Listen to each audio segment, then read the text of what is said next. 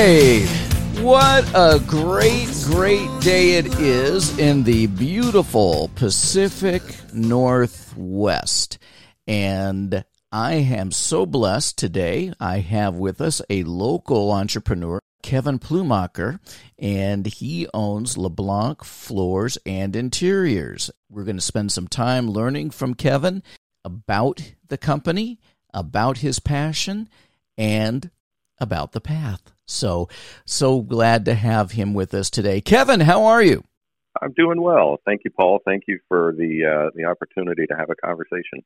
My pleasure. Well, Kevin, tell us a little bit about what you do at LeBlanc Floors and Interiors. Sure. So we are a full-service remodel support company. We specialize, obviously, in flooring. That's where kind of I got my start in this industry, and over the years we've morphed a few times, and currently our offerings include all types of residential flooring, hardwood refinishing. We do kitchen and bath design. We sell cabinetry, and we do countertops as well. So sort of interior remodel and remodel support.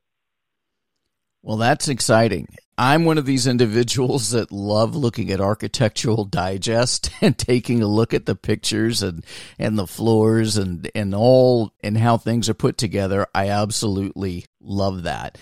What influenced you to get into this field, though? Not everyone decides to take this path or open these types of businesses. What influenced you to get into this field? Well, from a fairly young age, my dad was a journeyman carpenter and sort of a DIYer, so growing up with him, I learned to work with tools. I learned not to be afraid of tools, and I learned to just sort of fix things myself, or at least attempt to, much to my wife's chagrin sometimes. It's something I truly enjoy. The flooring industry specifically, I was doing carpentry and construction and got into sales and then management. And the company, I actually interviewed with a flooring company that was advertising for an operations manager. And that was something that I had experience in. And so I answered the ad and got into the flooring industry that way with no experience in flooring. Fast forward 24 years and here we are. So you started by way of carpentry? Is that what I understand? Correct. Yeah, I started in carpentry and commercial construction, so commercial framing and laboring, and quickly realized after rather significant event on a job site, realized that construction was a dangerous path, and just decided that sales probably was a better move.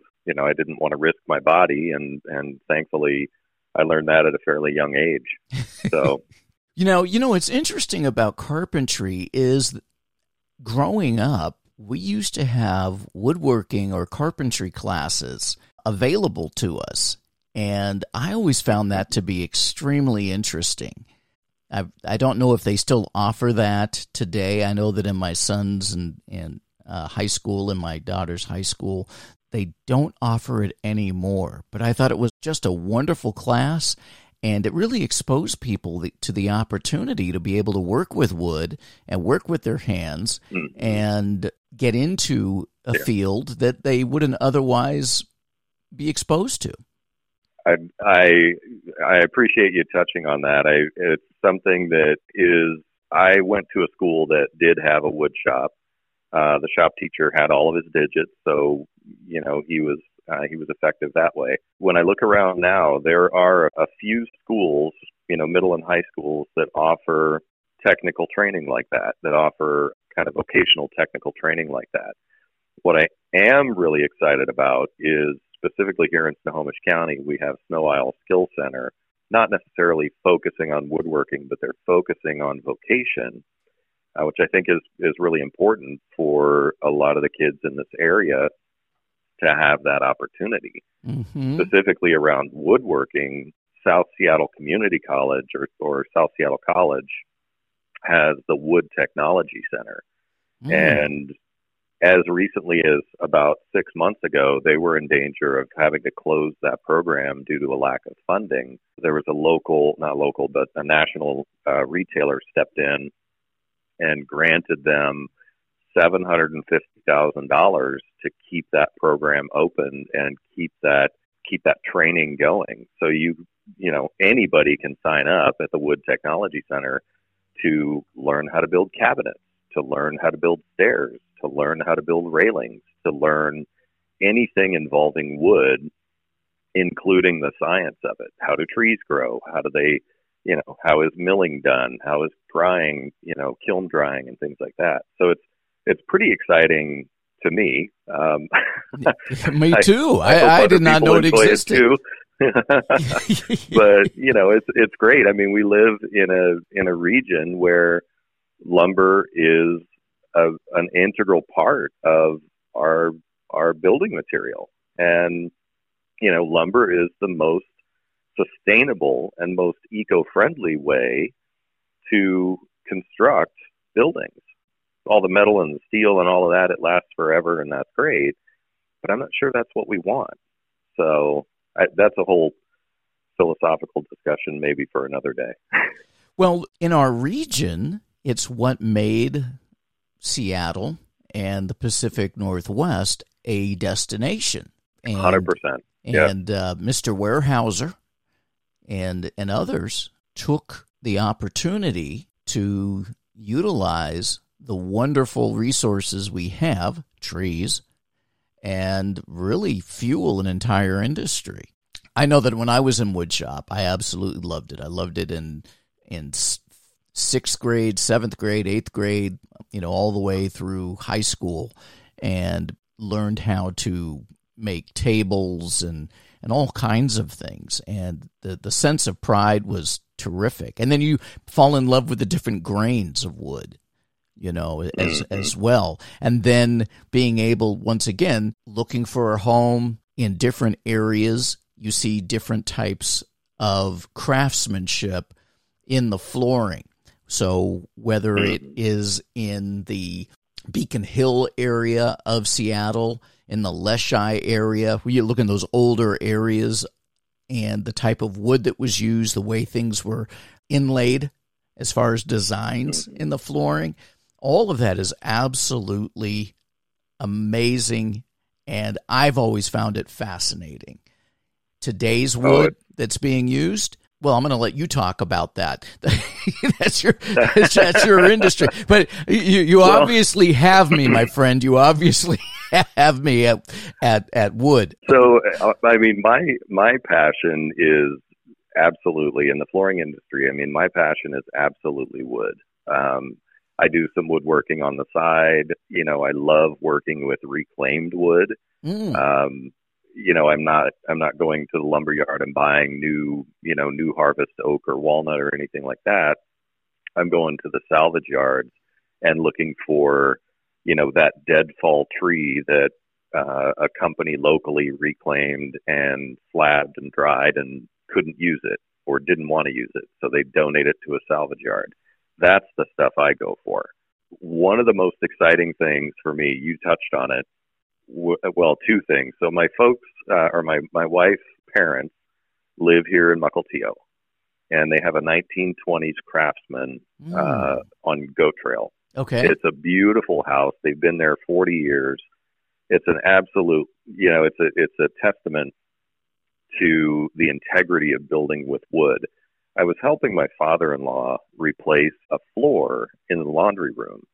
And as we peeled back the layers and we started discovering this old fir floor, this old Douglas fir floor, we pulled it up because it wasn't salvageable, but we pulled it up, and on the back side of one of the planks was stamped Mukilteo Lumber Company. Oh, wow. So that to me was, I mean, it's such a wonderful revelation to pull something like that up and see that tree likely didn't go more than 3 or 4 miles from where it was harvested to where it was milled to where it was installed in this house.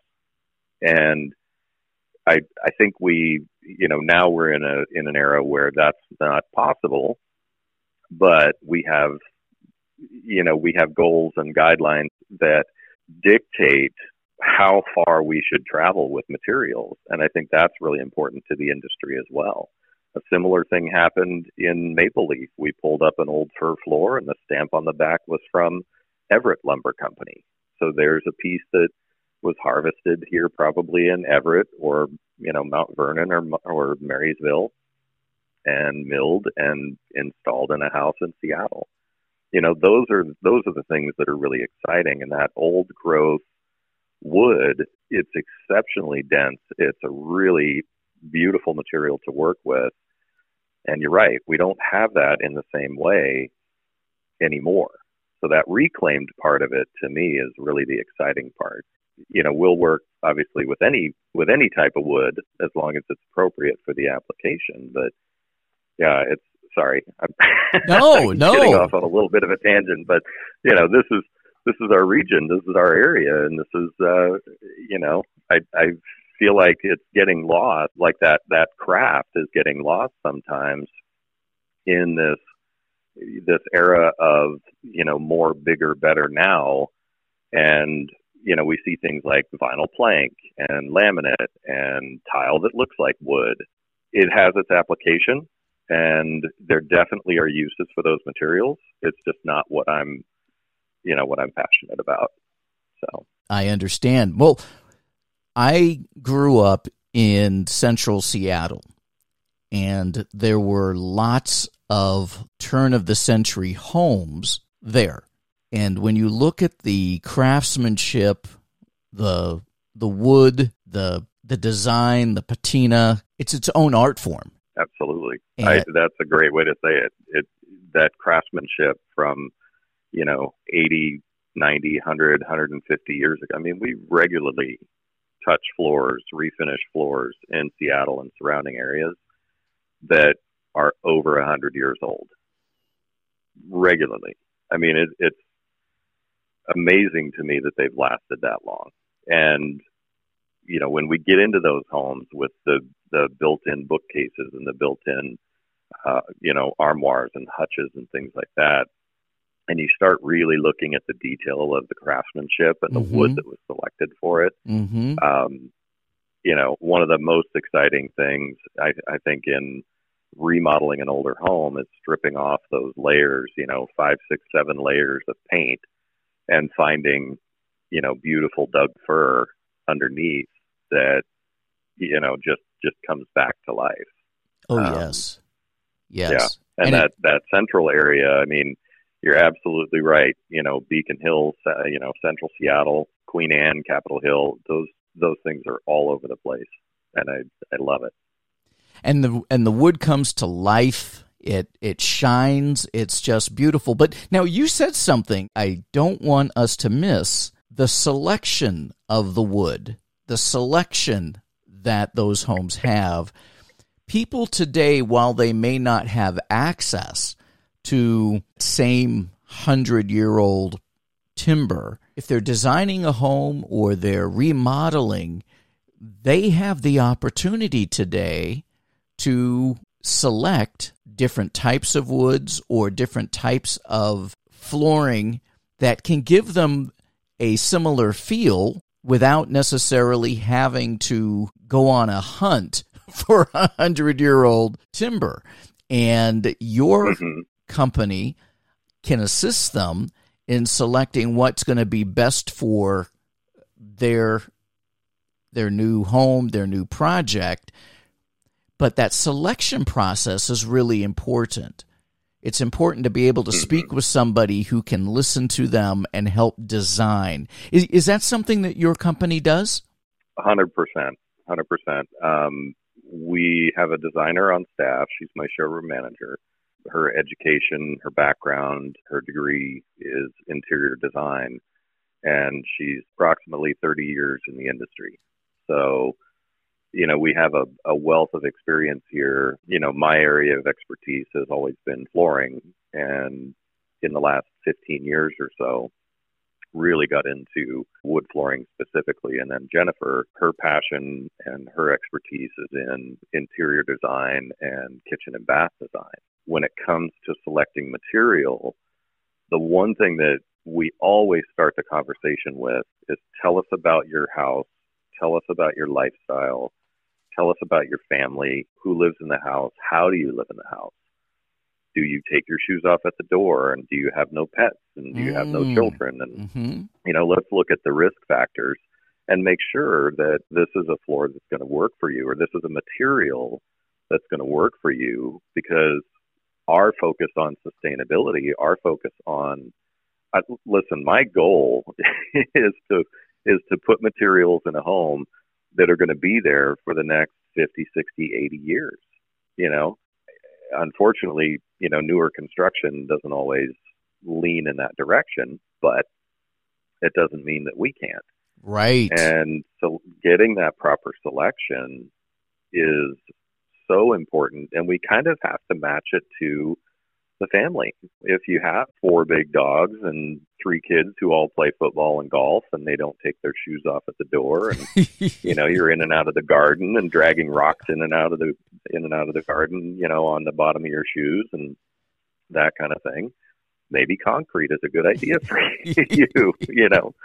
No, it really, the selection part of it is really critical, and I think it's something that homeowners don't necessarily know to look for or to ask those questions. Mm-hmm. And a salesperson or a designer or a project manager who can guide them is invaluable. The worst thing in the world is to finish a project and look back and say, gosh, I really wish I would have, and have regrets about the decisions that you made. And that's something that we try really hard to avoid. Well, otherwise you could look back at a project and say it's terrific, it's just not for us, and now we have to move. Right. Right. In which case, we've got some friends that are great realtors, and we can recommend someone. So,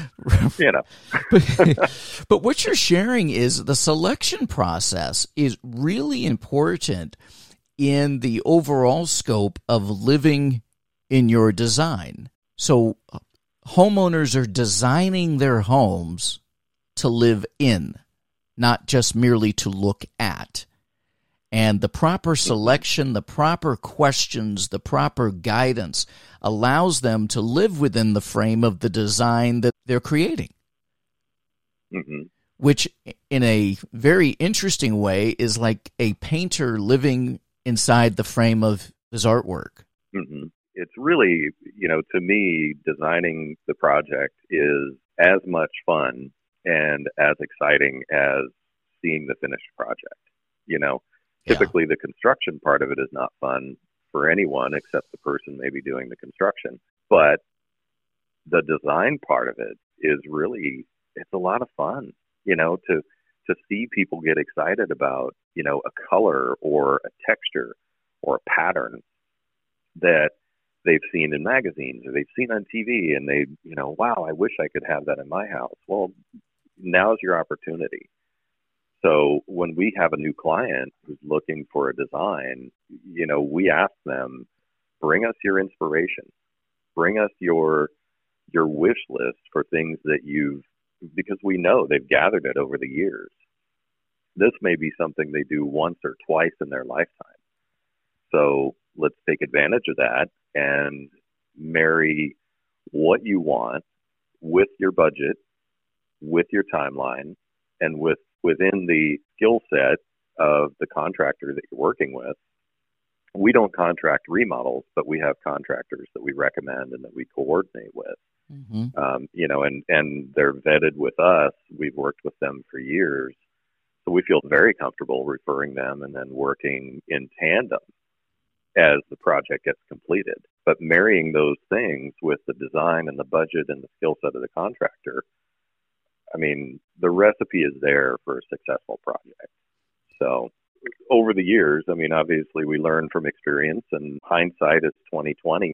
That design process is so important. I see people jump into a remodel without having a design or having a real plan, and inevitably it costs twice as much as they thought it would. It takes 3 times longer than they thought it would, and at the end, they're not satisfied because it wasn't properly designed or planned in the beginning.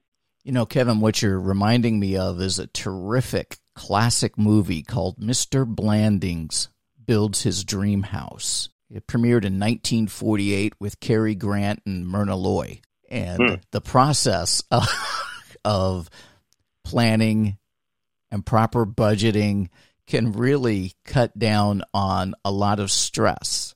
But by working with professionals who can assist with the selection process, the design, and the budget, in the end, one really can have not just the house, but the home of their dreams. Are you finding that more people are looking to build versus merely redesign a floor? What are you seeing in the industry as a whole? So it really is. It depends a lot on the current status of the economy. So that's, I think, the first thing that drives a person's decision to remodel or to build or to just buy a home that's complete and ready and move-in ready. Currently, we're seeing remodeling taking the lead over new construction. Now, new construction is not dying on the vine. Builders are still building, but remodel contractors are very, very strong in the construction industry as a whole. We work with a handful of high-end remodel contractors, and they're consistently busy, whether it's a whole house down to the studs remodel or they're redoing a kitchen or a kitchen and a bathroom. So it's hard to put my finger on specifically what is strong because it changes. You know, when interest rates go up and home buying is maybe out of reach for some people, remodeling kind of has a resurgence. When interest rates come down and people are buying new homes new to them, inevitably a lot of those people want to update, upgrade, remodel the home before they move in. And so to me, the remodeling industry as a whole is really sort of under-recognized when it comes to sustainability and it comes to maintaining structures and properties that would otherwise fall by the wayside. I drive around areas in Seattle and Everett and Marysville, and I see homes falling down that when you look at the structure and you look at the property, you think, wow, that could have been such a cool place to bring up to date and sustain and maintain that home. But it's fallen into disrepair for whatever reason to the point where it's not salvageable. And I wish there was more of a focus on preserving these classic homes in our area versus tearing them down and putting up 4-story condos. Nothing against the condo industry. I think, there's a need for that as well. But, why are we not preserving these old classic homes in a stronger fashion? When you think of the time, the life that you spend in a home, in a house, it really is the frame for which we live our lives. One of my favorite things to do in my own house is to get up on Sunday morning, whether it's a bright sunny morning or it's a little cloudy and the sun's just peeking through. One of my favorite things to do is to get up and make my coffee and sit in my living room that we rarely sit in, but sit in my living room and look out my window that, I did the trim work in my house, and to look out my window and recognize the work that I've put in, that I've touched that home in so many different ways. And I really can sit there and appreciate that, this is a house that was built in 1984. Mm-hmm. And it had all the stained oak and all the old stained hemlock. And, it was great for 1984, but it really needed something. And I love to sit there and see the things that we've done. And you're right, living within the frame, it sort of defines who I am, who I am as a business owner, as a family guy. I don't know. I couldn't not have my hands on tools. It's just because it's such an important part of my life and has been for my entire life. Mm-hmm. So, well, obviously, Kevin, things have influenced you in this direction. Who or what has been the biggest influence on your life? Wow. Initially my dad was the biggest influence on my life and on getting me excited about working with my hands. He was born and raised, grew up in Germany, and the construction trade or the carpentry trade in Germany is as important as that of becoming a doctor or an attorney or an engineer. They really put a heavy emphasis on vocational trades as being as important as these other things. And so I think he was my biggest influence for getting into the trades. I knew from a relatively young age that I wanted to do something in the trades. Mm-hmm. I think beyond that, once I got into the industry, I mean, I can rattle off half a dozen names that have steered me in different directions as a result of moving in that direction. It opened up other possibilities. Currently, my biggest influence really is a collection of people who have identified their own passion for woodworking, for remodeling, for, whatever it is they're doing, specifically trade work, even electricians and plumbers. And it is such an art form, and the knowledge that goes into it, the knowledge that you have to have, it's that group of people collectively that influences me to continue doing what I'm doing. That's the best way I can say it. I see people doing it every day, and it keeps me excited about staying on that path. Well, that's beautiful. You're still inspired by new people and their particular gifts in different areas of the industry. Is that correct? Absolutely. And I think, you just said it, inspired by new people.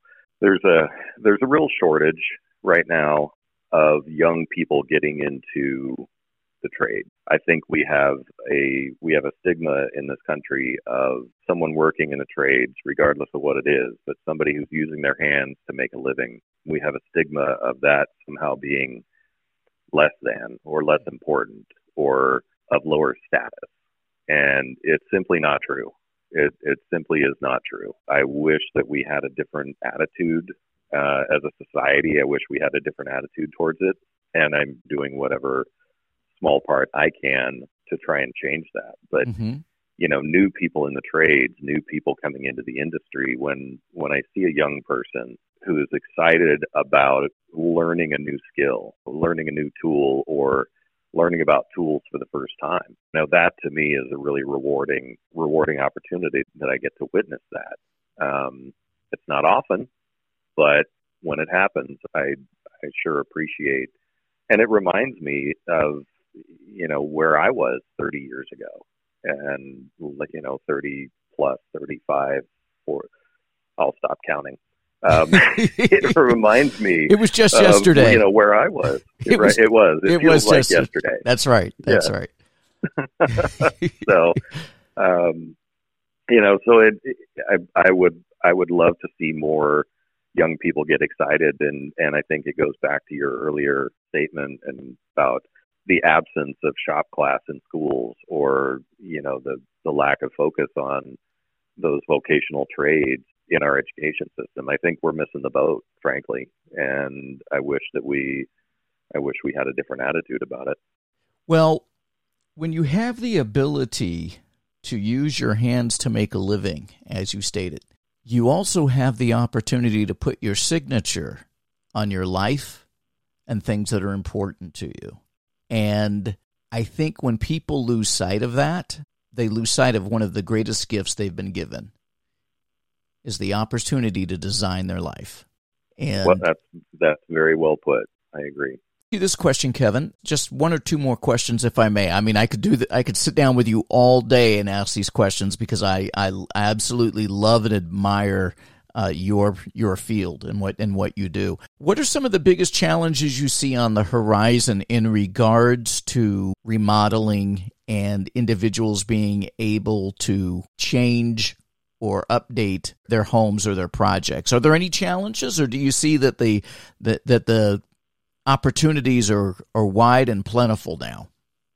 I mean, the opportunities are definitely are definitely there. And I think the generation coming up now is appreciating those things in a way that has been overlooked for the last probably 2 decades. I look at my daughter is 17. Of my three, she's my youngest, and of my three, she's the one that has been interested in coming into the shop with me and doing a little bit of staining or finishing or sanding or something like that. Mm-hmm. And I think there's an interest there in her generation and even younger that gives me hope.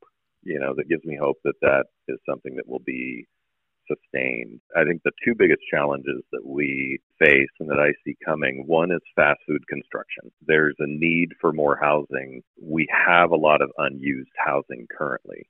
And I think, in a lot of ways, housing is unachievable. It's unattainable for a lot of families because of the exorbitant costs. So I think that's one of the biggest challenges that I see on the horizon. The second is a lack of influence on younger people to look at trade work as a real opportunity. Mm-hmm. I struggled in school not because I couldn't do it, but because it didn't excite me. I could pass the tests, I could get the good grades. It didn't excite me. What excited me was making sawdust. What excited me was being out in the field and doing something and looking back at the end of the day and saying, wow, that's cool. I did that. Mm-hmm. That sense of satisfaction, I think, is something that, we're missing. We're not producing. Our goal, and I feel like our education system is not focused on necessarily creating a tangible, sustainable product. I feel like it's focused on creating people who are built to conform and work within the cogs, and that's concerning to me. That's a real fear that I have going forward, that my children or my grandchildren or even my great-grandchildren will be stuck in that mode. Challenges in the industry, I think, are gonna ebb and flow, and those are going to change from year to year or season to season.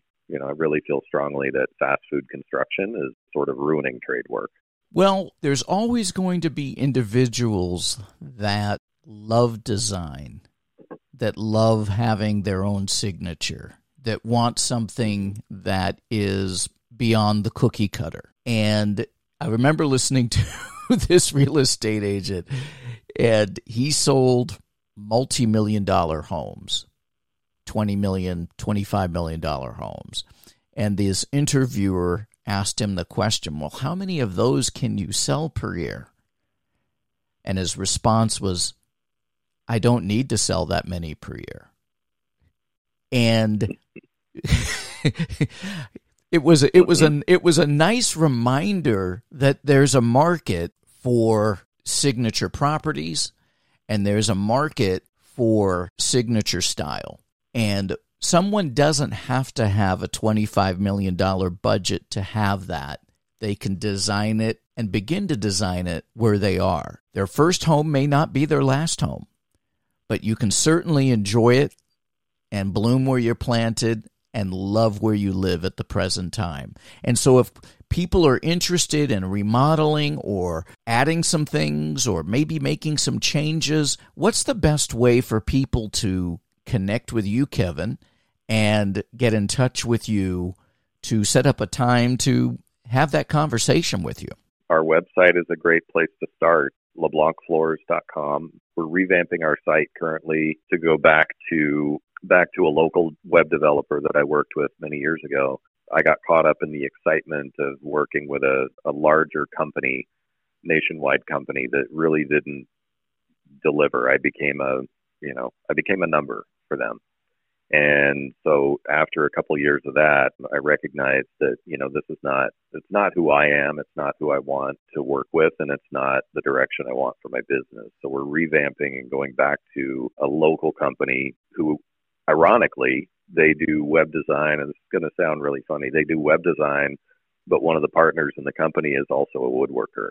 And they have a wood shop Nice. in the back of their offices where they design and manage websites and social media marketing. So it's pretty cool to go to a meeting over there. They're in Monroe. I mean, they're hyper local. Okay. And it's really exciting to go and sit in their offices and have a meeting and then get to go in the wood shop and, look at the projects that they're working on. So that, anyway, I'll stop. No, that's great. Blogflorist.com. Yeah, to me, it was, and I just learned this, even though I worked with them years ago, I just learned this in the last few months. So to me, it was, it was kind of kismet, kind of fate that, oh, well, this is right up my alley. I mean, these guys are, they're hitting on two stages. In fact, we're working with them on a current project. They just built a mantle for us for a project that we're working on here in Mill Creek. So nice. Very exciting. LeBlancFloors.com. That's a great way to get in touch with us. Obviously, walking into the showroom, we're right off of Chenal Beach Road and Mukilteo Speedway. Tuesday through Saturday, we're here, and we usually are here on Mondays, even though we're closed.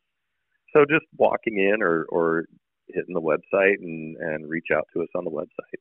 That is terrific. I think working with people who get you, who understand you, whether it's your website or whether it's your floors, makes all the difference.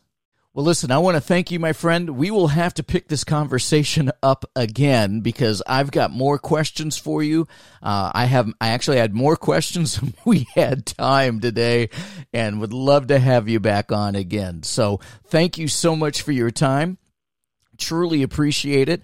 If you are in the market for looking at remodeling or changing things in your home and you want to add more of your signature to where you live, the frame in which you live, then please reach out to Kevin, and let me remind you to always invest in what you love.